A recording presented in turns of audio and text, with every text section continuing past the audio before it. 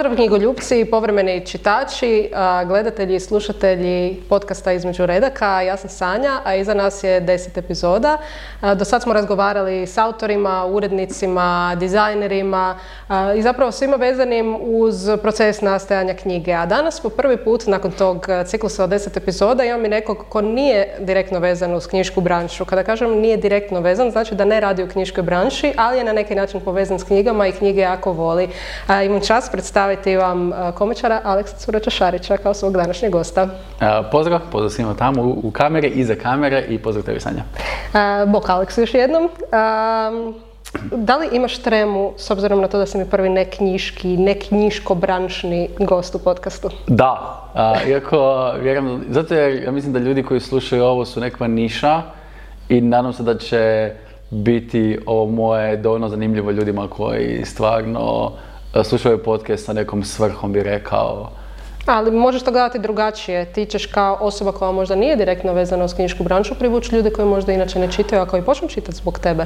Mislim, to je bio moj motiv da tebe zovem, a sada ne znam koji je bio tvoj motiv za dolazak. Ne, moj motiv je zapravo najviše zbog svakog puta kad ja i ti surađujemo je naše prijašnje poznanstvo i meni je i kad smo snimali bilo šta za Hoću knjigu i kad smo radili Gutače knjiga i tako i ovo. Ovo mi je super zanimljivo i ovo je prvi put da ja i ti službeno pričamo. Uvijek je iza kamere i onda sam ja ispred kamere.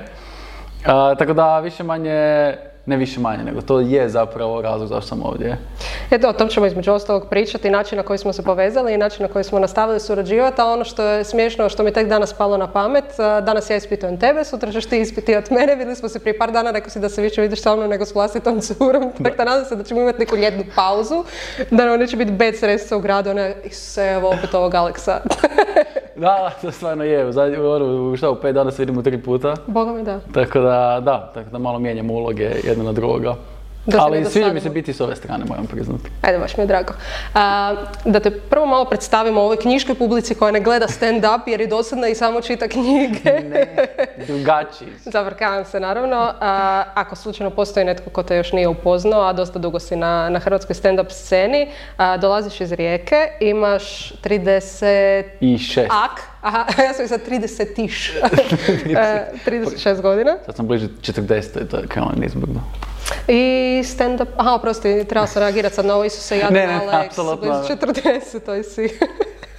Ima ljudi koji kažu kao, to mi ja kao imam 36, ja kažu kao, to sad blizu si 40. Ja kao, imaš 4 pune godine do 40. I mene godine ne diraju, to stvarno je istina, ne kažem to ovako. To je prednost kad dočelaviš sa 18. To sam slušala u ovom podcastu. To stvarno je prednost, ali da, eto ga. Ja sam inače čestitala, imam stariju sestru i onda sam joj uvijek da je zapaprim, čestitala rođendan tipa kad bi bilo 25 ili 35 ili tako dalje, sad si bliže 40 nego 30. Tako da ja razumijem zašto to tebi ljudi pričaju. Lijep, jako lijep. Ti si profesionalni stand-up komičar. Da. Što to znači? To je, rekao bi da jako dolazi iz tvog stava prema tome čime se baviš, jer jako puno zanimanja je tako da li je neko profesionalac ili nije. Iz tvog stava prema time čime se baviš, odnosno u mom slučaju stand-up komedija, i neka druga, kako te drugi vide, odnosno kako te mogu vidjeti, odnosno otkud ti recimo nekakva financijska sredstva dolaze u nekom velikom dijelu. Ne mora biti 100%, ali meni zapravo većina mojih financijskih sredstava dolazi od stand-upa, za razliku od prošle godine. I moj stav prema stand-upu nije casual, nego ja to ne vidim, nijedan nastup meni nije kao, ajdemo odraditi nastup, uzbuđen jesam, ali meni je kao, ljudi su platili, ja moram dobro odraditi svoj posao. Gdje ima jako puno ljudi na našoj sceni koji se smatraju stand-up komičarima i nije važno to što ne zarađuju, nego je veći problem taj njihov stav, koji imaju taj casual stav. I rekao bi da taj stav dijeli najviše ljude koji se mogu nazvati profesionalcima, odnosno ne mogu. No dobro, tu dosta veliku ulogu imaju i mediji, zato što i neke ljude koji možda i nisu koji se ne bi klasificirali kao stand-up komičari, oni ih zapravo guraju u to. Onda s druge strane ljudi imaju predrasude jer pa taj lik uopće nije smiješan ili ta ženska uopće nije smiješna, ona kao stand-up komičar, pa onda zapravo i malo šteti cijelo vašoj branši, pretpostavljam. Ovo si savršeno rekla, mediji su ne problem, nego oni ne znaju kako nas prezentirati najbolje, zato jer je stand-up jako mlad u Hrvatskoj, gdje, na primjer, u Americi to nema problema, kad neko kaže kao comedian, stand-up comedian, ljudi, klikim je odmah tu. A kod nas, masu puta, Šarić je najveća žrtva toga, ću reći, jer ljudi su njega vidjeli u svim mogućim situacijama, osim kad stvarno on je na pozornici u ulozi stand-up komičara. Onda kaže kao, pa on uopće nije smiješan. Ja kao, jesi nikada vidio njegov nastup? Ne. Onda nisi vidio njegovog stand-up komičarskog sebe.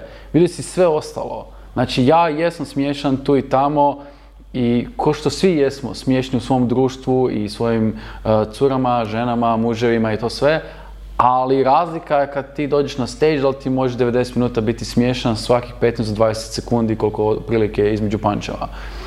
I onda kao ako nisi tamo ga vidio ili bilo koga od nas, onda kao imaš krivo mišljenje, odnosno nemaš pravo na mišljenje. Imaš pravo na mišljenje, ali to mišljenje nema smisla, da tako kažem. Pa to sam između ostalog pročitala u komentaru ispod tvog podcasta u Podcast Inkubatoru. Bio je neki lik koji je napisao, ako si stand-up komičar, nisi se baš dobro prezentirao. Ja ne razumijem šta on mislio, da će ti pričati viceve tijekom podcasta ili šta? Da. Ti si bio najnormalniji, odgovarao si na pitanja, ko najnormalnija osoba, nisi tamo došao u ulozi stand-up komičara, nisu oni platili tvoj show tamo, tako da ljudi stvarno mislim da ne razlikuju tvoju personu kao stand-up komičara i kao Aleksa. Ja bih rekao, ne samo ljudi na internetu, rekao bi općenito iz komentara koje dobivaju moje djevojke sa kojima jesam. Znači, tvoje djevojke? Ne, mislim, jer sam jako puno... Tvoja mislim da je otkrila sad nešto novo. Objasni, kontekst je bitan. Molim te objasni. 15 godina sam stand-up komičar, nemam jednu curu 15 godina, to sam mislio kroz te godine koje što sam komičar. Sad odjednom reći da si 15 godina da imaš curu, rekao od kad? Što sam propustila? Ne, kroz veze, kažem. Svaki put su moje cure dobivale 2 komentara, to je kao ajme kako tebi super, kao tebi on sigurno nasmijava. Ja bih rekao, ja nasmijavam jednako koji svaki drugi dečko ili svaka cura svog dečka. Imaš interne fore sa svojim partnerom i to je to.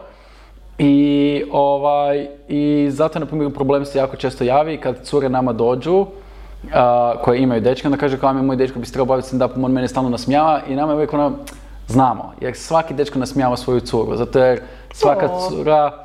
jer svakoj curi je, ja ću generaliziramo, ali svakoj curi je bitan smisao za humor i onda ako to ne nasmijava, neće neko završiti sa njime, neko po toj logici idem. I onda on tebi je smiješan, ali da li on može biti, kao što sam rekao, profesionalno smiješan, da se tako izrazim. I drugi komentar koji dobijaju sve moje cure, imam jako, ne bih rekao jako, imam dosta izražen šovinistički humor, ali i onda moje sve cure dobiju komentare kako možeš biti s njime, kao s nekim takvim i to sve, i onda upravo one isto moraju objašnjavati kao gdje te nasmijalo, kao bi se smijali ljudi, da, kao meni to, onda shvati to kao foru, kao što su svi drugi shvatili, nije priča tebi, nije to njegov stav, osim ako nije rekao da je stav, a i to je diskutabilno da li sam to rekao radi neke poante ili radi stvarno mog stava. I onda ljudi teško odvajaju ta moja mišljenja na stage-u i ono što stvarno ja jesam, jer zašto sam ja gore da nasmijem, ako je nešto smiješno, ja ću to reći u granicama svojeg stila i nekih svojih ograničenja. Sad se dotaknuo jednog termina koji mi je zanimljiv za demistificiranje stand-upa, jednako kao što ovdje pokušavamo demistificirati knjige, tako ćemo sad malo demistificirati stand-up, rekao si pričam fore. Ono što ja mislim da dosta ljude zbunjuje u cijelom stand-upu je to što mislim da očekuju pričanje viceva. Sad, koja je razlika između fora i viceva, odnosno pričaš li ti viceve na stage-u? To sad možemo tu filozofirati koliko hoćemo. Viceve ne pričamo, ali... Koja je razlika između fore i vica? Upravo to, ali pričamo. U smislu da pričam viceve... Ti smišljaš svoje viceve? Upravo tako, koji su originalno moji. Ali s obzirom da to nije vic, jer vic ima formu koji je jako... koji postoji u stand-up komediji, zove se one-liner comedy, one-lineri. To su češće, kako se zove, takvi su vicevi. Onako, jedna rečenica i onda obrat na kraju ili par rečenica pa obrat na kraju ili slično tako. Zato mi kažemo da pišemo materijal. Mi to zovemo materijal i ovi strani stand-up komičari govore za materijal i slično tako. Svi te govore po hrvatski materijal, čak i u Srbiji, osim Spličani, oni govore baze. I nama je to kao svi govorimo, ali kužim, to je njima tako, kako se zove, urođeno, da tako kažem, i to je jednostavno čudno nama zvuči, ali jednostavno smiješno mi svaki put, ali mi kao... Splitski džir, jel tako? Tako se zove njihova scena. To je. I splitska scena. A splitska scena, nije splitski džir. Ne, dobro. Splitska scena. Evo, opet se brukam. Dobro? Ali zapravo to je materijal, vicevi, fore, sve je to zapravo isto. Ono što je bitno je da originalno pričamo. Znači, originalna iskustva, izmišljene i autentične, recimo, fore. Kako se zove, to je neko kako se može, recimo, svest na to. Ali bitno da je autentično. Sad, kako god to neko nazove, nije bitno. Glavno je meni, da kad mi kaže neko vicevi, to mi nekako malo me vrijeđa, jer vicevi su onako jako jednostavni, jer lako smisliti jedan vic, nije lako smisliti njih 90, što ja moram i povezati ih u priču. Tako da, ali to je pojednostavljeno, to me onako, na ego malo udara, ali kad maknem ego, mi nije bitno kako god da ljudi kažu, jer to je neka terminologija koja nije poznata svima i to mi je sasvim u redu, ali smeta mi ako misle da ne pričam svoje vice, nego misle da kopiram ili kako teško bi se da komičar dođeš gore i pričaš ja znam, nasmijavati ih po 2 sata. Da li to sve tvoje i da li to možeš raditi iz večeri u večer pred najrazličitijom publikom? To je razlika. To sam te htjela pitati, zna se iza kulisa, ja sam jedno vrijeme i radila u stand-upu, tu se zapravo ti i ja znamo, pa pretpostavljam da je to meni možda poznatije nego drugima, ali zna se povremeno pojaviti priča da neki komičar u Hrvatskoj koristi tekstove od nekog stranog komičara. Koliko je to zapravo često? Jesi li ikad pao u napast možda kad nisi imao svoj materijal iskoristiti nešto tuđe i ako to je recimo možda problem s kojim se susreću i autori koji čitaju puno knjiga. I onda ti padne na pamet neka ideja i onda Isuse, tako nešto sam slično pročitao negdje drugdje, sad to neću iskoristiti. Pretpostavljam da ti isto gledaš puno stand-up showa, da li imaš možda taj problem da čuješ negdje nešto ti tako super i baš se nešto slično htio ispričati, a onda skužiš da bi zapravo to bilo ponavljanje nečijeg tuđeg materijala. Sad to je stvarno, kako da kažem, užasno tanka linija i u toj liniji je jako teško... Svaka čast kako se uspijaš koncentrirati, pričati s obzirom na to da nam snimatelj puže po podu. Ovo je bilo tako inkognita. Jel sve okej? Nešto je bilo ili u kadru ili nešto tako da, ali riješeno je. Ovo te nastavi. Ovo je bilo kao, ne znam da kažem pauza ili ne, iskulirali smo. Ono što sam htio reći je, radi se o sljedećem, je da kad kreneš, gledao si jako puno, inspirirali si ti, onda želiš krenuti u to. Ali ja sam sa vremenom stvarno smanjio, baš iz tog razloga. Jer čuješ nešto i ne mora biti sutra i ne moraš ti htjeti to, nego za godinu dana ti uđe taj ideja u glavu i misliš da si gledao. Zato, na primjer, mi jako često fore koji ti onako imaju neki prizvuk, pitamo kolege s kojima nastupamo. I oni kažu, to ti je od ovoga fora ili slično tako. Ali često se dogodi ljudima, i to je najveći problem, da ljudi misle da ako pričaš o istoj temi, to je isto kopiranje. Meni se dogodilo više puta, reći čak možda 10 puta u karijeri, da sam smislio foru, krenuo izvoditi i dođe mi Vlatko, Goran ili Saša ili Kozak, neki moj kolega kao, to ti je fora od ovoga. Ja nikad čuo za komičara, znači znam da nisam gledao, nisam ni čuo, smislili smo istu foru, što apsolutno je razumljivo jer ja sam u tom trenutku pričao kako idem u shopping sa curom. Svaki muškarac ikada je išao u shopping sa curom i naravno da će mu pasti ista ideja. Ja sam, 10 puta mi se to dogodilo tako i to odmah nakon, znači to je 1-2 izvođenja, to završi sa tom forom, spakiraš i bog. Više puta mi se dogodilo da imam fore koje su stare pa ih više ne izvodim i to se događa jako puno. Ljudi ne shvaćaju da možeš pričati o jako specifičnoj temi, ali na 2 različita načina i jedno imati istu premisu, znači kreneš iz istog izvora, ali različito ispričaš priču. Uzet ću Harry Potter i Star Wars kao primjer. Već smo počeli o Harry Potteru, snimamo tek 10 minuta, obožavam ovakve epizode, dobro? Apsolutno, suptilno. I, znači, kad makneš da je ovo svemiru, da je ovo magija, da je ovo force i to sve bla bla, dođe jako puno sličnosti i jako puno toga, taj usamljeni junak koji je ostao bez roditelja i tako, to jako često. Sad, oba dvoje su postigli ogromne uspjehe. Da li kao ako staviš tog junaka koji nema mamu i tatu, da li to je instant uspjeh? Naravno da nije, to treba biti puno veće. I onda ja bih rekao da ajmo progledat kroz prste to što nije toliko originalno, kao svaki James Cameron film, Titanic, Avatar, apsolutno identična priča. Tu ne pripada tamo, ali onda se uklopi identično, samo ljudima nikad ne bi palo na pamet, samo je drugačiji setting. I tako da, ista stvar je u stand-upu. Ali, ja ne želim nikoga imenovati, ima apsolutno na našoj sceni ljudi koji apsolutno od A do Ž kopiraju i prevode. Ne ono kopiraju, nego dosta se prevode. I to je tako bolno kad čuješ neku frazu koju su iskoristili, koja uopće ne postoji u hrvatskom, nego baš krivo zvuči jer je prevedena. I to bio sam na tim nastupima i to mi je onako kao, mogu si barem to izbacit, jer zvuči krivo na hrvatskom. To nije fraza koju mi imamo u hrvatskom i onda bude kao šteta. Jer onda svi naravno, to više odjekne nego bilo šta. I onda, svi kopiraju, svi pišete viceve, pa ovo, pa ono.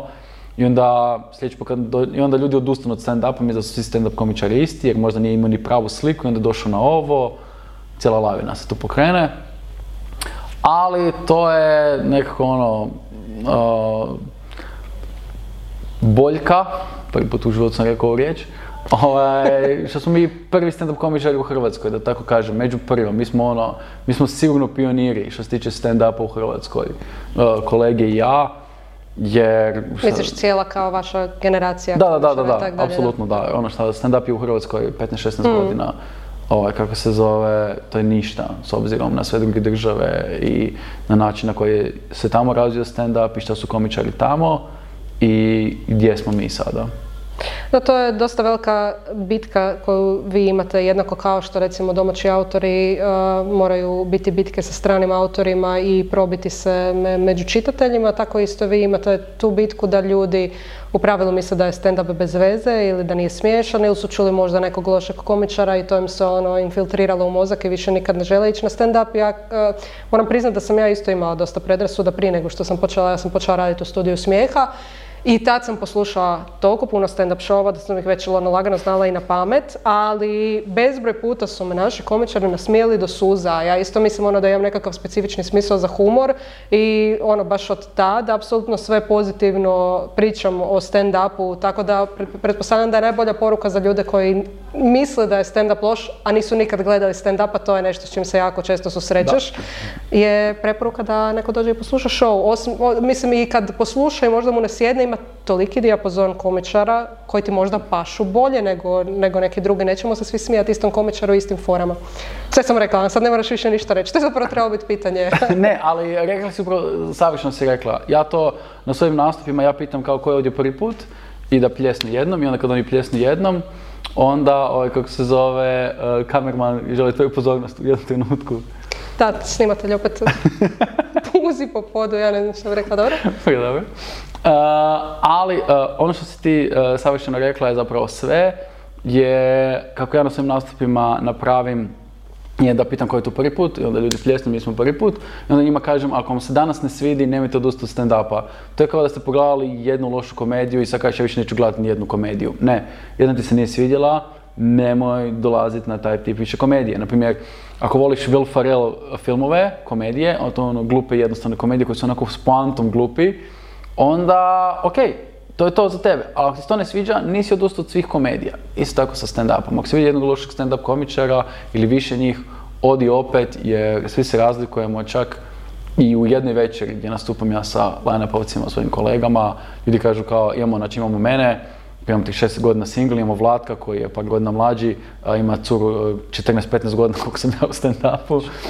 Shvata da ima curu od 14-15 godina. Ne, ima će. Ti imaš Pazić zaborićeš. Moram da malo, uvaliti na sve u probleme. Imam djevojke, Vlatko ima curu od 14-15 godina.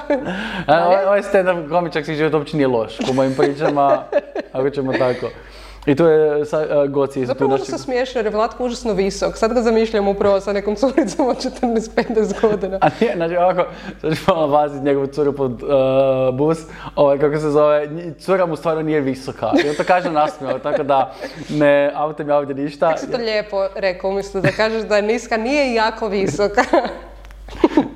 nisi jako čelav. Tako je. Nemaš jako puno kose. To je sve semantika. Tako da, pazite ljudi. I onda imamo Sašu Turkovića, ja mislim Goran Mogridec, kako se zove također, moje godište. I to smo svi, onda imamo... I plus obojica ste čelavi i dosta zapravo fizički slični. Koliko puta su nas ljudi zamijenili, gdje meni ljudi dođu van i kažu, evo na tvoja fora, ili njemu dođu, on kao, to nije moja, onda kao, ne, i onda on kao, ne, vjerujem, ja znam koje su moje, a koje nisu, tako da, hvala ti. I onda imamo Saša Turkovića koji je oženjen, ima 3 djece. Znači, samo u jednoj večeri, poslušati nas 4, vidiš jako drugačije perspektive. Čak i ako pričamo o jednoj jedinoj temi. Jer mi imamo te teme gdje pričamo, imamo date night predstavu, 1 i 2. Voljela bi slušati oženjenog Sašu sa 3 djece kako priča o dejtanju. Upravo to, znači to je kao muško-ženski odnosi, dejtanje, ženidba, brak i to sve, gdje ja pričam, ja sam 36 godina i single, i onda kako se zove s druge strane imaš njega koji nema 36, ima 3 djece i ženu, i apsolutno znači ista tema, znači ista premisa, ali apsolutno potpuno drugačije priče, što mi je, kako se zove, super. I ljudima je super. Kako se postaje stand-up komičar? Ja mislim, ljudi mi to često pitaju, pardon. Meni je super kako sam ti dala čašu vode, da se natočiš u vodu, a ti sad uporno uzimaš voda. I ljudi misle da sam ja užasno nepristojna jer sam ti dala praznu čašu. Sad ćemo toliko. Okej. Idem s početka. Da se može odraziti ovo. Pitanje je bilo... Kako se postaje stand-up komičar? Ništa ne režemo, sve bruke stavljamo, puzanja po podu, prazne čaše. Super epizoda. Moje plakanje, znači prvi put se rasplakalo u epizodi, tako da, okej. Stand-up komičar se postaje, ja mislim, na isti način kao i sve. Kreneš u to i ne odustaneš. Ali mislim, gdje je ne možeš se sad odlučiti, ja ću biti stand-up komičar i ne možeš se obrazovati za to, očito, nigdje. Da, zato rekao bi, koja je tvoja profesija? Spisatelj, autor? Kako se zove, ne znam šta je točnije red za vas. Ne smatram se niti jednim, niti drugim, tako da. To je sad, ja bi mogao te pitanje reći nazad. Znači, ja ću tebi sutra pitati pitanja, vezano uz tvoju drugu knjigu koju si izdala. I onda kako to da se ti ne osjećaš kao spisatelj, autor. I onda to je isto taj imposter sindrom i sve, ima tu jako puno toga. Ali rekao bi imati open mic-ovi, to su večer otvorenog mikrofona, za amatere možeš se bilo ko prijaviti, daju ti do 10 minuta. Sad toga malo nema zbog situacije u kojoj jesmo u cijelom svijetu, ali to će opet krenuti sad, vjerujem. Čak i mi planiramo isto organizirati u sklopu našeg kluba te večeri koje ćemo mi voditi, onda je lakše kad iskusni komičar zagrije publiku, onda je tebi lakše sa nekim novim ili nikrim materijalom testirati i vidjeti da li se za to. Ali jedino što mene razlikuje od svih koji su krenuli sa stand-upom je, ja nisam odustao, ja sam svaki ponedjeljak išao na taj open mic i nisam odustao, pisam stalno novi materijal i ljudi me pitaju kao, da ljudima kažem, ja gledam to stvarno kako sam završio školu nekakvu, jer ja sam prvu normalno plaćenu gažu imao, otprilike tako nešto 4,5 godine nakon prvog svog nastupa. I onda gledam to jako jednostavno, kao da sam završio faks. Znači 4 godine sam sad studirao. Nisi pao ni 1 godinu. Za razliku od mog stvarnog faksa i stvarno srednje. I onda sam, jednostavno je došlo do toga. Imao sam dovoljno materijala, nekome sam se jednu večer svidio više od svih, on je imao neki event i pozvao me, jesi ti za 20 minuta da ovo što si sad izvedeš kod mene. I ja sam rekao, apsolutno može. On je rekao, koliko novaca, ja sam bubnuo neku cifru, on se nasmio i ja sam shvatio kao, meni se čini puno novaca, ali to je jako malo. I on je rekao kao, okej, ali kao ako bude dobro da ću ti još, mi je to bilo kao hvala, ne, i on je rekao kao, ne, ti fakat ne razumiješ. Ja sam stvarno bio najpoštenija osoba možda u cijelom biznisu koji sam ikad sreo. I tako sam, recimo, krenulo je tako, dogodilo se to i nastavio sam. I nalazio sam prilike i načine da nastupam što više. Svaki put kad sam išao negdje u inozemstvu sam se trudio naći neki comedy klub da tamo za 0 kuna, 0 ičega, samo da mi daju 5 minuta, to je jako teško, moraš se javiti jako puno naprijed jer ja znam kako bi bilo nama da se neko javi, bilo bi, a ne znamo te, ne možemo ti baš dati to sve. Ali sreća je što, na primjer, u puno tih gradova imaju engleske večeri i onda sam ja mogao nastupiti na engleskom, dok kod nas rijetko ko može doći ovako izvana i nastupiti na hrvatskom, tako da mi čak i ne možemo. Tako da to je malo zeznuto. I onda sam bio, imao sam sreće da stvarno super ekipa mi uvijek odgovorila, kaže kao da, kao često damo tako, i može da kao 5 minuta, kao 5 minuta na minutu, skidam se to sve i fakt budem zahvalan, malo osjetiti drugačiju publiku, drugačiju vibru i testirati neki svoju novu granicu. Jesi se zato preselio iz Rijeke i postoji li riječka stand-up scena uopće? Riječka stand-up scena u Rijeci je pokušala par puta zaživjeti i ja sam iskreno mogao više uložiti u njihove pokušaje, svog vremena i truda. U tim trenucima nisam to mogao. Nisam imao snage dovoljno. Mogao sam, ali nisam jednostavno imao dovoljno snage pogurati ih, tako da zapravo ne postoji. Postojale su više puta te amaterske večeri, ali to jako brzo padne, zato jer publika se stvori nekakva, ali nema dovoljno ljudi koji bi nastupali. I onda zapravo ista ekipa koja to organizira, nastupa, ali nemaju dovoljno materijala, jer ne možeš to stalno održivati, trebate puno više ljudi i to implodira. A preselio sam se u Zagreb, ne zbog toga, ali zbog toga sam ostao. Preselio sam se zato jer sam dobio poslovnu ponudu, cura mi je trenutno bila jedna od... Cura mi je trenutno bila u Zagrebu i htio sam drugi faks upisat. I onda mi se neko sve to poklopilo i roditelji su bili apsolutno ne za to, ali su kao ajde i uspjelo je. Ja sam završio grafički dizajn i ostao u Zagrebu ko stand-up komičar. I ne baviti se grafičkim dizajnom? Jako malo sam se bavio. Grafički dizajn mi je jako puno pomogao da ostvarim karijeru kao copywriter u agencijama. I onda sam mogu ponuditi dve stvari. Da, mogu si vizualizirati zapravo to što hoćeš reći možda, kako bi reklama izgledala. Upravo to. I tako sam jako puno i radio po agencijama, radio sam jako puno i hrvatskih i vani po agencijama i to bi bila najveća prednost. Što sam zbog svoje pozadine u dizajnu jako dobro mogu smisliti oglase i neke reklame i čak i video reklame i sve to i to mi jako dalo veliku prednost i dan danas mi daje prednost kad me neko pita za copywriter ili slično tako, ja mogu jako malo, čak i vremena, ali i teksta i prostora smisliti nešto jako catchy. To je jednostavno iskustvo od 15 godina, nije to ništa što sam se rodio ili bla bla bla. Kad radiš to toliko vremena, jednostavno možeš to bolje napraviti, recimo to tako. Rekao bi češće dobro napraviti nego ostali. Što me dovodi do pitanja svih pitanja, može li se u Hrvatskoj živjeti isključivo od stand-upa? To je pitanje koje najmanje ima smisla od svega ovoga. A nije, gledati dobivaju autori, dobro? Apsolutno, ne kažem kao pitanje s tvoje strane. Mislim, ljudi sve što o stand-upu ljudi misle, sve je veći problem nego novac.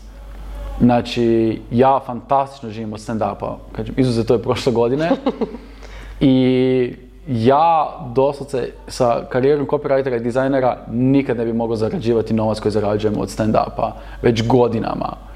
A omjer truda koji ulažem u stand-up i u koji bi ulagao u dizajner je, rekao bi čak i manje u stand-up ulažem. I tako da jer ti dolazi šta prirodnije ili lakše ti ili što? Iskreno rekao bi možda da malo igra to što sam prije spomenuo, što smo pioniri. I onda neke stvari jesu teže, ali neke stvari su puno lakše. Iz razloga kad napraviš dobru suradnju sa nekime, kao dizajner, on ima tebe kao dobrog, ali ima još milion dizajnera koje može probati. I toliko različitih stilova. U stand-up kad napravi dobru suradnju sa tobom, ima još 5 komičara, karikiram, ali ima još 5 komičara koje može zvat. I onda mu je, ok, mogu riskirati sa drugima, ali manja mi je šansa da ću opet pogoditi koliko sam dobro pogodio sa tobom.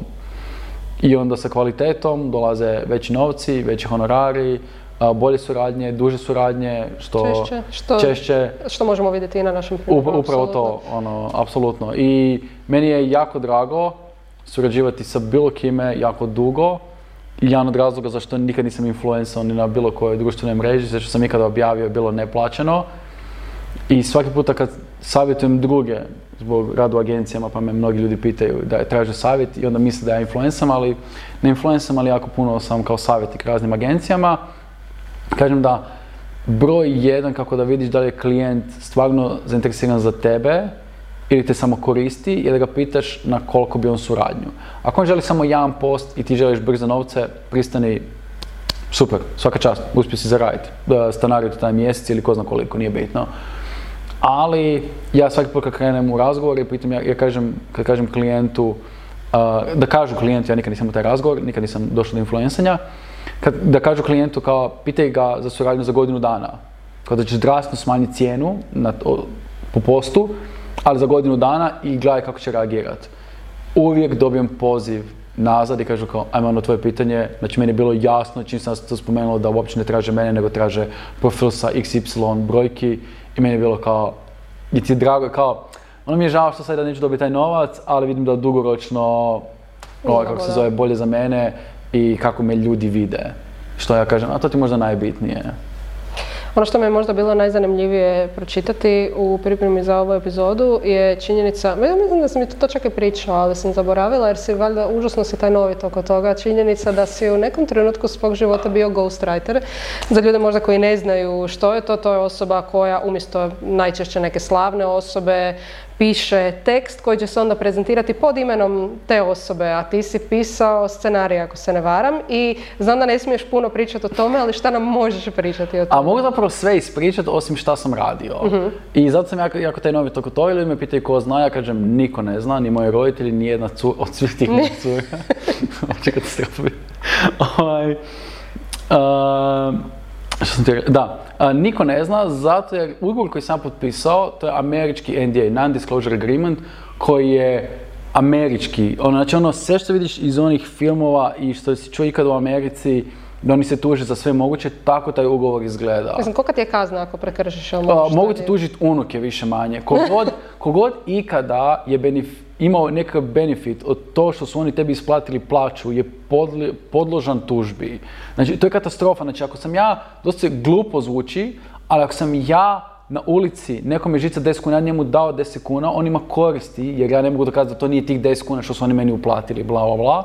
Taj osoba ima koristi od toga što sam ja pisao i mogu njega tužiti. Znači, ti ugovori su tako napravljeni da ti nikome ne kažeš, naravno, da se zaštite.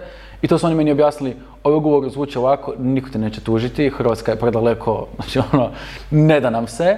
Ovo je napravljeno čisto više radi tajnovitosti nego radi tužbe ili bilo čega. Iako projekti za koje sam ja radio su stvarno veliki, radio sam jedan za HBO, radio sam 2 za Netflix i mogu ispričati kako sam došao do toga sve apsolutno. To nas zanima. Imam jedno predavanje, sad ću malo skrenuti s teme zbog imam jedno predavanje Inspire Me konferencija se zove i tamo sam ispričao 20 minuta svoju priču šta znači poslati mail. Budem stavila linkić u karticu. Može. Ljudi me pitaju kako sam je završio tamo, ja sam pisao na jednom forumu i ja godinama i godinama pišem pod pseudonimom ženskim jer sam htio probati... Alexa. I taj pseudonim isto također niko ne zna.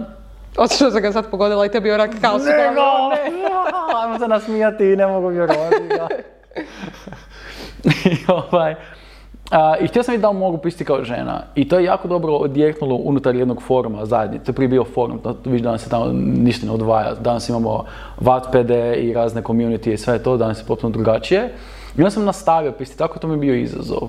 I jedan od admina s tih foruma mi se javio kao, ima neki natječaj, jesi sad da te prijavim. Ja znam da ti pišeš kao žena, njima treba neko, a znam da si frajer, njima treba neko ko može pisati oba dve strane. I znam da ti pišeš dijaloge, da si komičar, ja sa tim adminom se znam već jako dugo.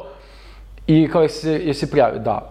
Znači oni su imali natječaj, LA produkcijska kuća, to isto ne želim reći. To mogu reći, ali ne želim jer onda ljudi mogu skontat, tako da ne želim ulaziti u to. Jer neko može pogoditi i onda zato jer je pogodio, onda oni mogu zaključiti, ti si njemu rekao i onda zato želim što manje tih detalja davati. Prijavio sam na natječaj, bilo su 3 kruga natječaja, svaki krug je trajao po 48 sati i zadnji je trajao 24 sata i onda je bio Skype razgovor i onda je bilo između mene i još jednog da izaberu kojeg će uzeti. Uzeli su oba dvojicu za taj jedan projekt, prvi je bio HBO, jedno što smijem reći, želim reći nije Game of Thrones, ni u jednom trenutku. Drugi projekt, ali ljudi pitaju koliko su ti projekti. Game of Thrones baš nije pretjerano smiješan, tako da. Da, a ja nisam ništa smiješno pisao. Okej. Da. Ja sam specijaliziran, da tako kažem, za dijaloge.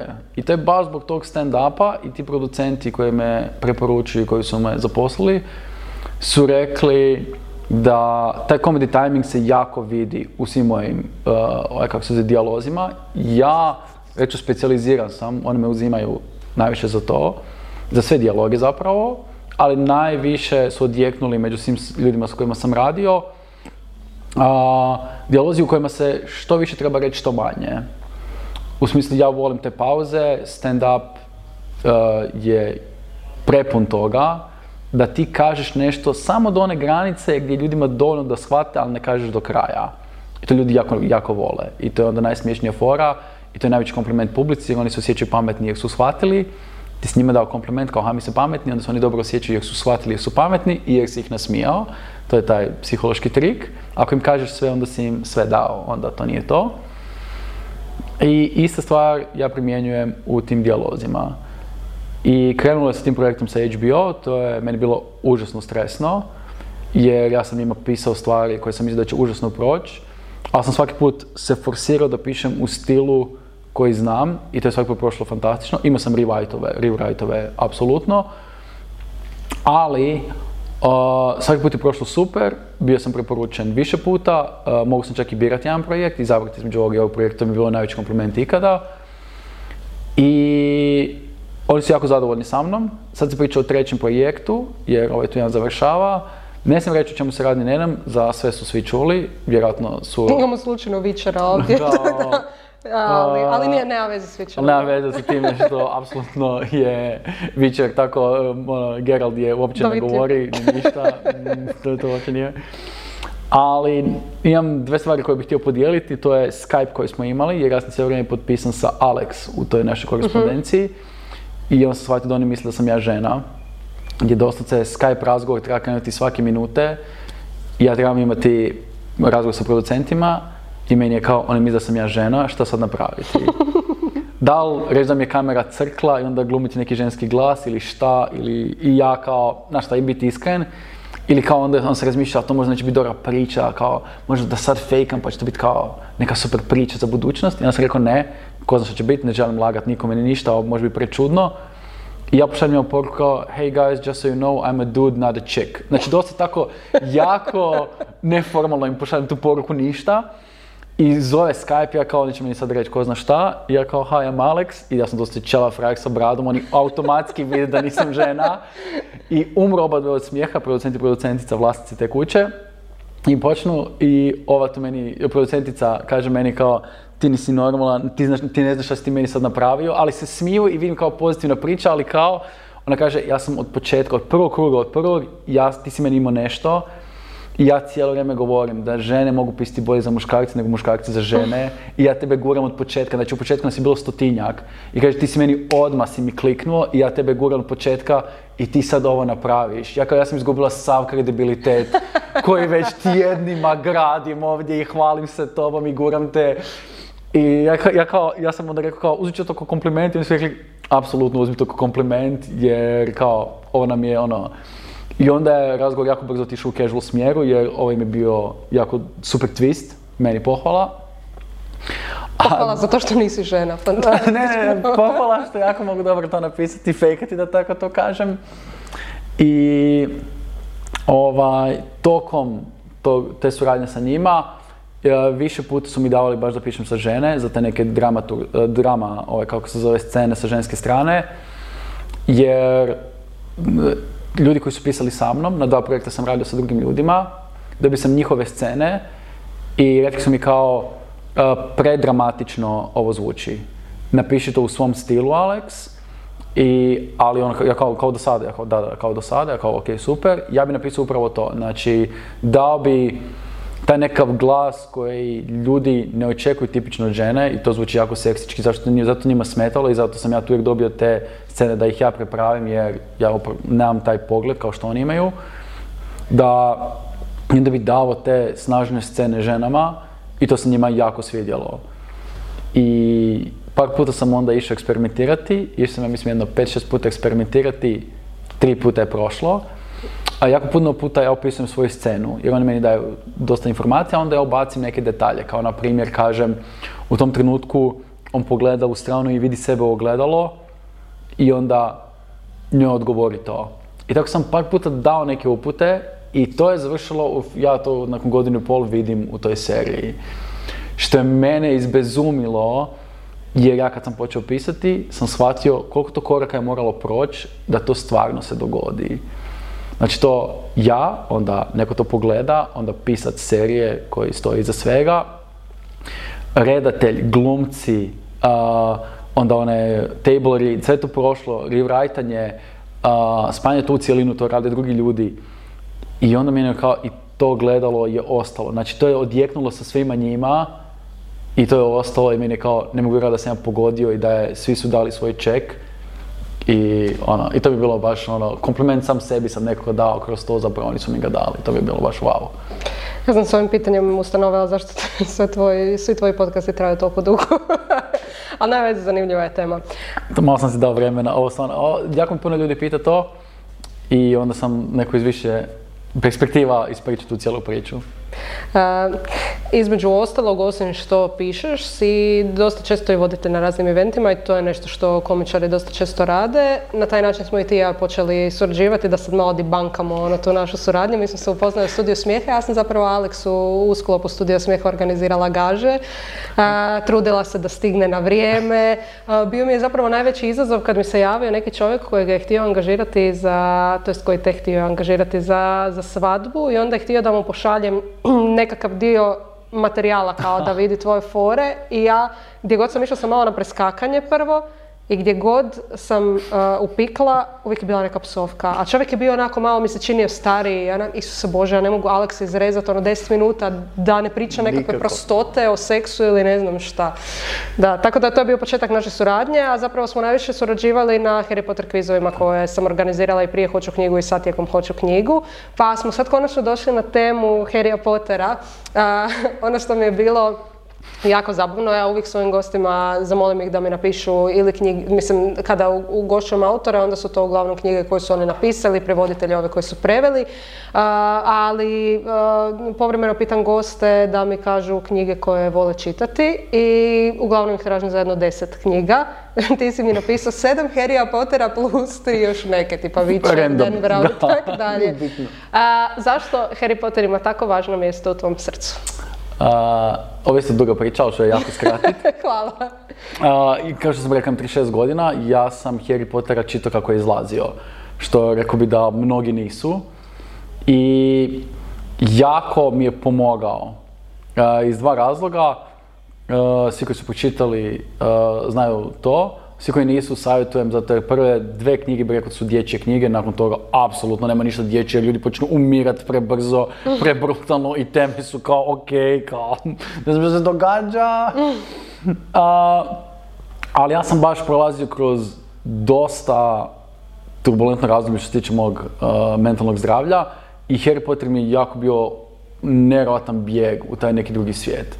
Također, mnogi ljudi znaju za to lucidno sanjanje. Ja kad god sam lucidno sanjao, to je dosta često, jer imam te poremeće sa hormonima nekakve, pa mi je to neko dostupnije, da tako kažem. Uvijek bi lucidno sanjao Harry Potter svijet. I to zvuči glupo, ali ja bi koji puta, kako u snovima nema tog osjećaja vremena, ali ja bi znao, znači satima, sjediti u učionici sa njima. Znači ništa raditi, ne bi letio, ne bi nešto, nego kao bio u jednom drugom svijetu, slušao predmet koji ne postoji u našem svijetu. I to mi je bio nevjerojatno veliki bijeg od svega što mi se događalo. Poslije sam saznao zašto mi se događalo, terapija, bla, terapeuti, bla, sve to. Ali zato se nekako imprintao u mene, ne znam kako reći na hrvatskom, ali i postao mi je nevjerojatno važan i nekakav comfort sadržaj. Pročitao sam ga, znači svaki put kad je izlazila nova knjiga bi pročitao sve do te knjige i onda sam još više puta cijeli serijal krenem onako. Kad nemam šta raditi ili slično, tako sam nekom čudnom periodu, onda krenem Harry Pottera iz početka, baš zbog toga onako poznato je i nekako proživim to sve opet zajedno sa njime. I mislim da to što je meni znači, mislim da je to značio za rekao bi milijune ljudi, mislim da moja priča nije ništa posebno, da se mnogi našli neka bijeg u tome, nešto drugo i tako, ne mora biti Harry Potter, može biti bilo šta.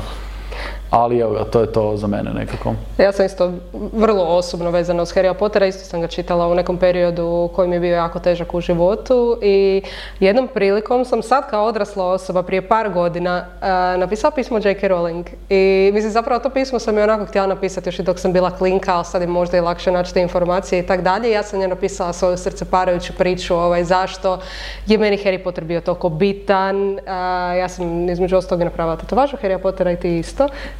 Tako da i to sam isto sve spomenula i tako dalje i sad sam mislila to pismo će oboriti s nogu, ona će se meni javiti. Javila mi se njena asistentica, znači dobila sam pismo kao J.K. Rowling jako cijeni tvoje pismo, ali nema vremena nema vremena niti da fingiramo da ti ona odgovara, pa ću ti ja sad kao njena asistentica odgovoriti bravo i nastavi dalje čitati, tako da je to je bilo toliko razočaranje za jednu odraslu osobu koja je napisala fan pismo.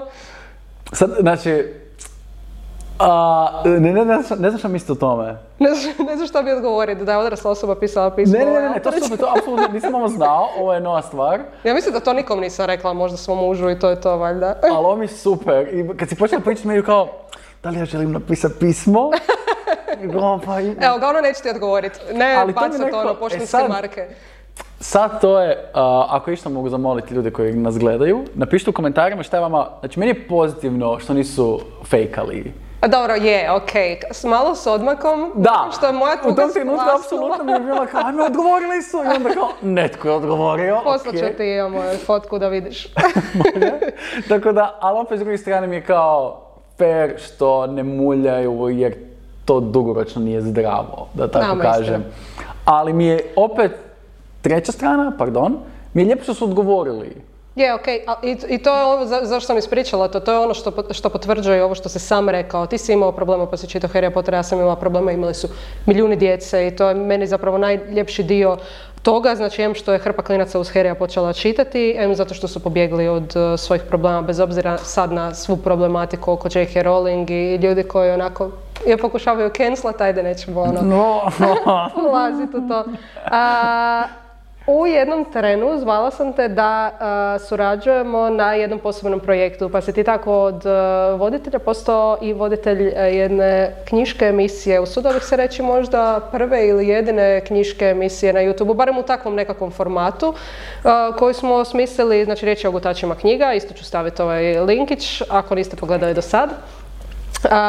To je jedan vrlo, vrlo kratki format knjiške emisije gdje obrađujemo par tema, nekakve novitete, nekakve klasike, nekakvu memorabiliju isto filmsku ili iz serija i ti si nam se tu pokazao kao pravi kandidat za voditelja. Kako je to iskustvo bilo tebi? Zašto si se ti smatrao relevantnim da staneš iza te emisije i je li ti drago što si sudjelovao u njoj? Prvo drago da, to mi je bio, to je mislim ne bio, nego to će mi bio je i bit će jedan od najboljih projekta kojima sam radio. Ja se nadam da ćemo imati, mislim ovo je za fanove gutača knjiga, ja se nadam da ćemo imati priliku nastaviti raditi taj projekt. Mi smo trebali prošle godine zapravo početi snimati novu sezonu, ali bila je korona, tu su i ogromni troškovi tog projekta, tako da smo ga pauzirali, ali ne i stopirali. Mislim da je to bitno za napomenuti. Ja sam za, apsolutno. Meni je to bio, prvo mi je bio izazov, kažem, projekt, jer je toliko drugačije od bilo čega što sam radio, a opet mi je zanimljiv. I ogromnu ulogu u tome si imala ti. Ali stvarno, mislim, sve što mi radimo i u našim dopisivanjima, uvijek kad me pitaš za neku suradnju, ja sam uvijek da i onda se uvijek sve detalje dogovorimo. U hodu. Ali uvijek prvi odgovor je uvijek da. Nije ni bitno jel imaš turbina, hoćemo se naći oko svega. Da. Ali da. Da, zato jer ono što sam naučio suradnji sa tom je znam da će mi se projekt svidjeti definitivno 99%, ako ne i 100%. Jer znam što očekivati od tebe, znam način na koji ti funkcioniraš i na koji želiš da projekti budu i to se jako puno podudara sa mojim viđenjem. Naprimjer, nemaš jednaka očekivanja od gutača knjiga kao i od Harry Potter kviza. Znaš da jedno je trebaju veća pravila za gutače knjiga, puno rigorozniji trebamo biti i trebaju meni veće upute, dok za Harry Potter kvizeve trebaju mi manje upute. I to mi se jako sviđa što se tiče naše suradnje i to mi se jako sviđalo u gutačima knjiga, što mi je... Tamo si dobio ovakve upute. Što je najveća žrtva toga što sam htio reći, bila Gina, ajmo ga pozdrav Gini,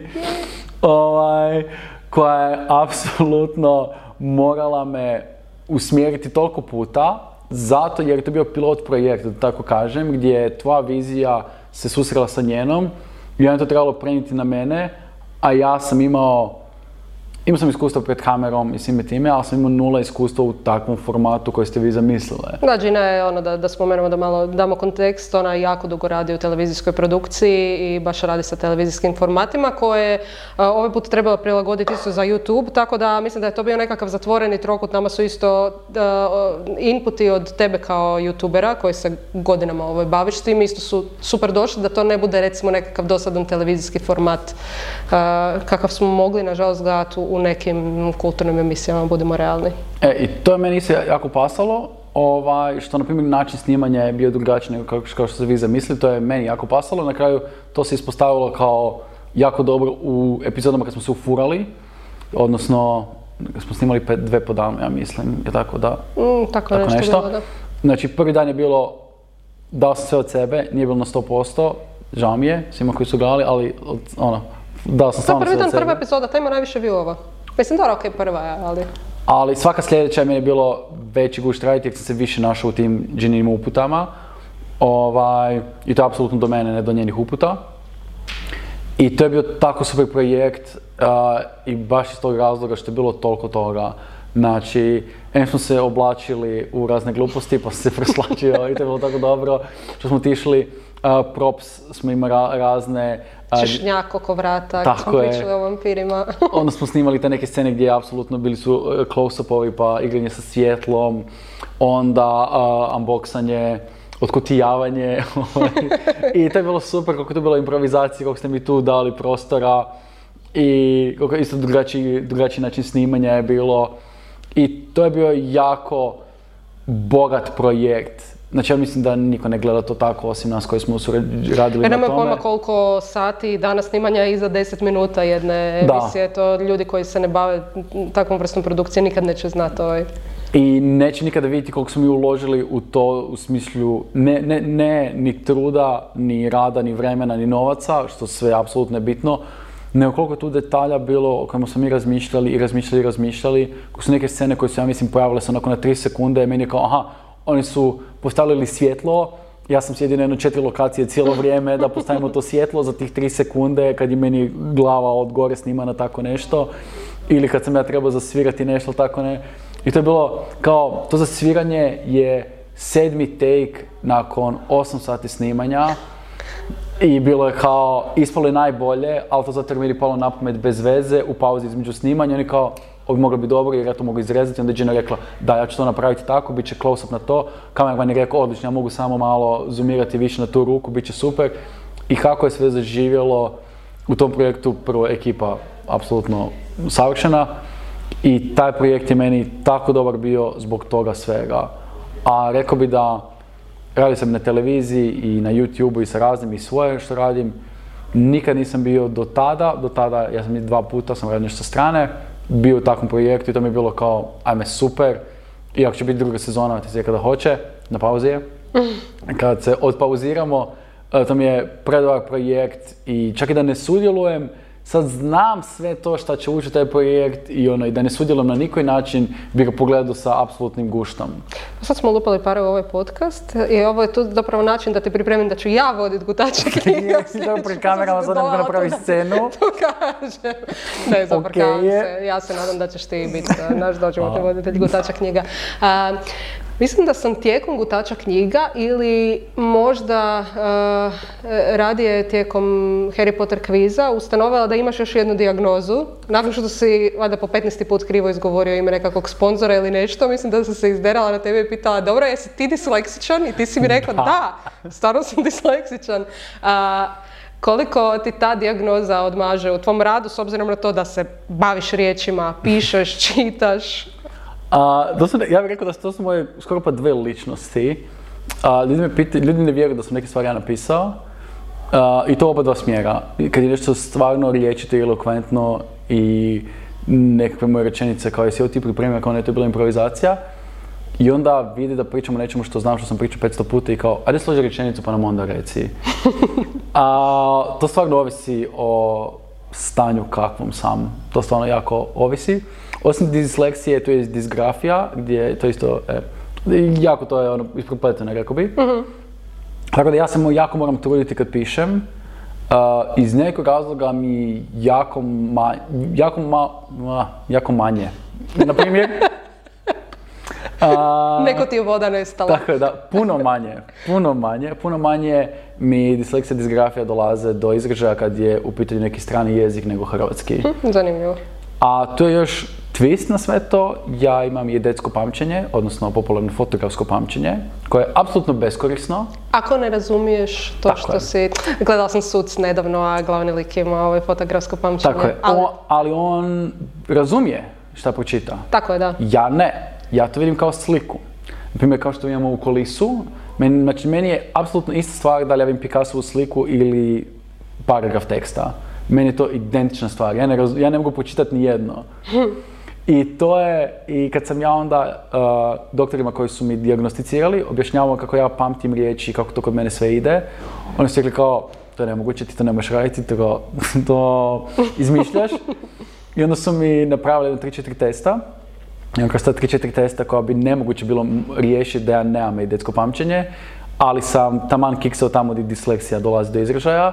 Oni su rekli kao, ili savršeno si fejkao, što je nemoguće, jer onda ili imaš fotografsko pa fejkaš da imaš disleksiju, ili stvarno imaš disleksiju, ali neke stvari bi onda ne bi znao pročitati, ali znao bi pročitati, ne bi znao to sve. Tako da su mi napravili te nekakve zamke u koje sam sve upao. I onda su oni bili kao, da, okej, imaš fotografsko pamćenje, ali ti za ništa ne služi. Služi za neke stvari u životu, pamćenje situacije, ali tako neke stvari. Svađa s curama. Apsolutno. Curama, s svim djevojkama. Da, za te neke stvari apsolutno dobro dođe. Ali da, ovako, općenito, bez veze. Tako da, imaš fotografsko pamćenje, da. Za šta služi? Za ništa. Što ne znam ni je li Gina znala nakon toliko take-ova da imaš fotografsko pamćenje, da imaš alat s kojim možeš zapamtiti brzo jako veliku količinu teksta, ali da ga ne možeš iskoristiti. Da, to je Gini bilo super otkriće kad je saznala da sam disleksičar. I onda rekao, pa ćeš ti moći, ja kao da, moći ću i stvarno, meni je više bio taj format veća prilagodba nego zapamtiti taj tekst. I jedan od razloga zašto ja nisam pisao tekst. I onda nisam znao koliko mogu odstupati i u nekim stvarima sam ja više mogao odstupati jer su mi, na primjer, naslovi ili teme bile puno bliže, dok neke stvari gdje apsolutno nisam ni knjigu nikad čuo, a kamoli pročitao, sam mogao reći i imati taj stav, taj ton, kao da sam upoznat sa knjigom, da bi tom nekome koji je iza kamere, odnosno na ekranu, gleda me kroz ekran, mogao što bolje dočarati i uvući ga u tu cijelu priču. Koliko su po tebi ovakvi formati, tipa i ovaj podcast i Gutači knjiga bitni da bi ljudi čitali, da bi počeli čitati? Što misliš koliko to doprinosi? Užasno puno. Pridonosi? Doprinosi, ok. Užasno puno. Ja mislim da, pogotovo Gutači knjiga, ja sam dobio toliko komentara od ljudi koji apsolutno nikad nisam povezivao sa ničime što se tiče knjiga, bilo što se tiče knjiga, čitanje toga svega, su mi rekli kao, ajme ja najveći problem koji imam, ja ne znam što čitati. Ja sam pogledao ovo i bilo mi kao, ti spomenuo tu, ne znam, 6 knjiga, odabrao sam jednu i bila mi ono kao 90% dobra. Znači nije ono najbolja knjiga ikad, ali sam stvarno zadovoljan bio što sam odabrao tu knjigu i ne bi ju nikad ne išao ili pročitao ili otvorio da sam sam, kako se zove, išao birati. I meni je bilo kao, ajme ne mogu vjerovati, znači ako do tih, ja ću reći da je bilo tokom svih tih naših 10 epizoda, bilo je 50-ak ljudi koji su mi tako prišli sa tim komentarom. I to je bilo kao, ok, to su ljudi koje ja znam, s kojima imam neku komunikaciju, ko Harry Potter. Koliko tih ljudi ima za koje ja ne znam, koji sigurno imaju istu priču. I mislim da je to najveći problem, naći dobru knjigu. Uzet ću Witchera kao primjer koji me oduševljava kako se zove, kako je pisan. Ne mogu ga pročitati na izvornom poljskom, nego na engleskom ga čitam, prevedeno. što mi je, određene stvari mi se sviđaju zbog kako je pisan, to je neka profesionalna deformacija, nazovimo tako kako ja pišem, kako volim pisat. I mi se zbog tih stvari sviđa, ali ja ne bih znao za Witchera da nije Netflixova serija izašla. I onda sam kao, aha, po knjizi, ajme super. I rekao bi da to kako sam ja saznao kroz Netflixovu seriju, rekao bi da Gutač knjiga, ovaj podcast, bilo kakvi vaši sadržaji, pridonose promocije, bilo kakve, pridonose da, ljudi saznaju za stvari koje su fantastične i nemaš vjerovati kao, zašto svi ne pričaju o ovome, ne znaju ljudi. Jer to je, rekao sam na početku. Pročitali su jednu knjigu ili ti lektiru, bila im je loša i onda su zaključili da su sve knjige loše. Mislim da je to nekakav načelni zaključak. Pričala sam sa 2 tinejdžerice par epizoda prije tebe, odlična epizoda, evo preporučujem svima da pogledaju koji žele imati taj nekakav uvid u to zašto klinci čitaju sve manje ili zašto ih ne potegne čitanje od nekakve dječačke dobi gdje su možda čitali puno do onda odrastanja gdje su se skroz zablokirali. Mislim da su cure dosta veliki naglasak stavile na lektiru kao dosta veliki problem. Da, zagaditi tu nekakvu ljubav prema knjigama, to apsolutno razumijem. I rekao bih da apsolutno sve pomaže, a ima toliko toga dobroga. I ne samo može biti korist tebi, nego ljudima oko tebe. I uzet ću primjer koji se dogodio prije 2 dana, promocija Majne Suli. Maja Šimleša. Tako je. Znači ja apsolutno nisam znao, kako se zove, znao sam za njenog muža i da je autor, nisam znao ni njeno ime, ni da je ona autorica, ni da radi slikovnice. I meni je bilo kao, ajme ne mogu vjerovati, prolistao sam ih tamo i rekao sam joj, to je kompliment koji svi dajemo kao ne mogu vjerovati, ovo izgleda tako svjetski. I stvarno je.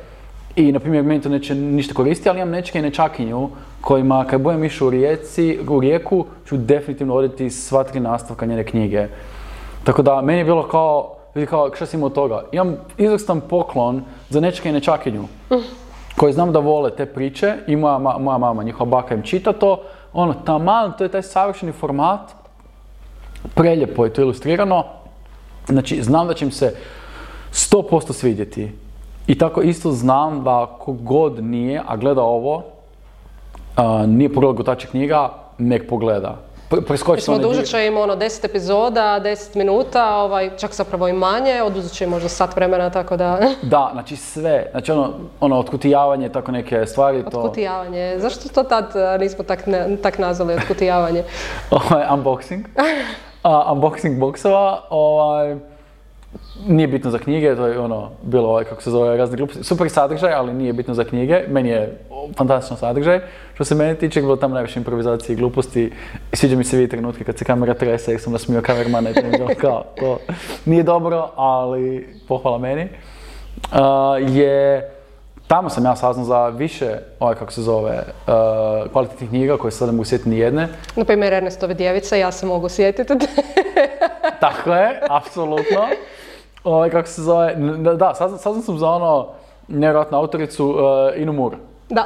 Znači, nevjerojatno, imao sam je... Njena priča mi je zapravo sinula dok se priča o HBO i Netflixu. Nju su pak kontaktirali za neku igricu da bi voljeli njenu knjigu pretvoriti u scenarij igrice i stvarno je nastala mobilna igrica po radnji njene knjige. Znači, takve stvari se zaista događaju. Ljudi koji vole pisati, a možda ne misle da bi mogli napisati cijeli roman. Mislim da je tvoja priča jako poticajna, ujedno i Inina. Znači da ti sa pisanjem možeš postići danas apsolutno svašta, pa čak i izrađivati video igre na taj način. Ne moraš biti programer, ali možeš napisati priču koja će se jednom upotrijebiti za igricu. Znači, pogledaj na Facebooku, informacija mi je totalno promakla. Svaka čast Ina, ako gledaš ovo... I odmah da ispomenem, mislim da i autorica Maja Škvorc se isto bavi s time, isto piše scenarij za video igre, tako da ima zapravo više autora u Hrvatskoj koji to rade, tako da... Svaka čast. Respekt, ljudima, to je odlično. Mislim, to je ako pandemija isto pokazala da gejmanje je u ogromnom skoku, ući u tu industriju je, vjerujem, jako teško i super pohvalno da su uspjeli, to je jako zahtjevno, tako da svaka čast i Ini i Maji. Tako da svaka čast, mame majko, nevjerovatno. Moje zadnje pitanje za tebe danas je možemo li od tebe očekivati možda nekakav dulji format, odnosno roman? Ima stvar koju bi volio da ljudi pročitaju, ne znam da li je trenutno dostupna, ali učinit ću je dostupnom, jer mislim da mi je stranica se zeznula. Napisao sam priču u 10 dijelova, zapravo 10 dana cura i dečko završe zajedno i 10 dana nakon toga šta se odvija. I pisao sam ju 2,5 mjeseca, jako je kratka, znači tih 10 dana nije to ništa, 2,5 mjeseca sam pisao zbog sebe jer sam htio specifično nešto postići sa time što jesam, a moram se dati taj kompliment zbog raznih poruka koje sam dobio, tako da nije prazan kompliment. I to me je ponukalo da napišem još nešto i krenuo sam u tom smjeru, ali se dogodilo sljedeće jer sam dobio jednu ideju koja mi se čini bolja. Kao što to obično biva s autorima? Da, i onda sam zapeo na tome i jednostavno onda se recimo život dogodio, odnosno COVID i sve to, osam bez ikakve kreativne energije ili slično tako, ali volio bi to što sam krenuo u tom, trenutku pisati, napraviti u dužem formatu. Tako da tu priču pretvoriti u nešto veće, bolje, ne bih rekao bolje, nešto veće, opširnije. Dođem ja do te prave riječi. Širinu svog vokabulara, svoj opsežan ili opširniji vokabular. Nešto opširnije, to je bilo pisano iz ženske perspektive.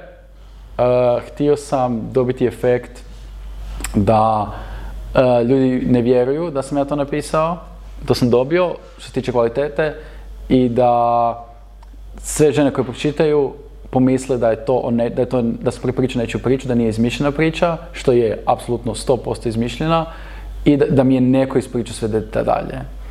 I svima sa kojima sam ušao u razgovor sam rekao ne. I oni kao, pa kako možeš znati sve te situacije? Kažem, te situacije su toliko banalne, toliko trivialne. Radi se o tome da ja, kako sam se navikao pisati, je da idem tražiti motiv svega toga. I zato svima koji se hoće okušati u pisanju za drugi spol ili slično tako, da možda da se poboljšaju to, dijalog je nebitan i meni to jako puno pomoglo, pogotovo sa stranim producentima, jer oni jako su osjetljivi na spolove i sve to. Zastupanje spolova jednako, što mislim da je super. U smislu, nije to ništa negativno, nego tako treba biti. Trebamo, ne da su žene histerične i da drama, nego drama se može prikazati na histeričan način i na kvalitetan način. Sad sam ušao, nije bitno. I histerija je isto dobra, koji puta služi svrsi. Sad sam zaplao sam se. Odgovori na pitanje. Ali da, htio bih to napisati i dobiti jednake komplimente koje sam dobio za tu kratku priču. I ima jako puno natuknica, znači otprilike ima 2 stranice tih natuknica, znači sve je tu ispisano, kraj postoji, ja pišem od kraja uvijek. Jer volim ja te twistove na kraju. I nadam se, 6. mjesec, ajmo biti optimistični. Da kažem nešto za sebe, već sam jedanput bio rekao kao, pa sam odustao od toga. Ali recimo da do kraja godine bi volio... Ja sam se napisala na kraju knjige ukoliko planiram izbaciti novi roman i nisam uspjela. Tako da to ti preporučujem da ne radiš. Recimo, volio bi napisati nešto što mogu pokazati nekome. Recimo to tako. Draft neki, za godinu dana. Tako nešto. Apsolutno sad nema ništa, ima natuknice. Tako da, ja se nadam i volio bi objaviti nešto nekada. I prije sam imao neku knjigu, ideju, ali to je bilo onako klinački i glupo i danas to apsolutno ne. Ali to nešto mi još uvijek drži. Sljedeći put ćete u podcastu imati kao autora. Ja bi jako volio. Ali sad ću ti dati priliku da postaneš autor na kratko. Znači, riječ je o našoj rečenici za koju sam imala viziju i želju da mi iz epizode u epizodu nastavljamo, međutim, ljudi koji baš nisu skloni pisanju ili su skloni kompliciranju su mi to oštetili u prvom ciklusu, tako da sam ciklus završila nakon 10 epizoda, 10 rečenica i ta je priča završena, ali ti sad imaš jedinstvenu priliku započeti novu priču za novih 10 epizoda, potencijalno i duže ako je ne upropastimo kao u prošlu. Ne znam da li znaš na pamet, ja sam ti ovdje isprintala, pa je možeš i pročitati. A mislim da znam na pamet, ali mogu... Ajde, pratim te. Može. Ajde. Kako trenutno čitam Vičera, pa sam u svemu tome, i rečenica ide kao prokletstvo, ali ne ono koje kažemo u frustraciji, već ono vještiće. Nego pravo vještiće, Nego pravo vještiće. Skoro. Pogodio si na pola, ajde, s obzirom na dijagnozu nećemo ti previše zamjeriti. Znam se da nešto falilo. Moram ti reći da mi se ova rečenica odmah više sviđa od prošlog početka. Svaka čast Kristijanu Novaku, ali mislim da me ukleo za sve naredne epizode. Mislim da duše ti tu isto spominješ prokletstvo, tako da vidit ćemo kako će to ispasti. Uvijek sam prozvao prokletstvo, neće biti. Obrnuta psihologija. A kao, pljuni 3 puta i to smo sad dobiti, još ćemo malo posoliti. Mislim da smo okej. Hvala ti puno, Aleks, na dolasku i zaista se nadam da ćeš mi doći kao autor. Ja se iskreno nadam. U nekom normalnom roku. Nekad mi brada potpuno posjedi. I kad ti naraste kosa.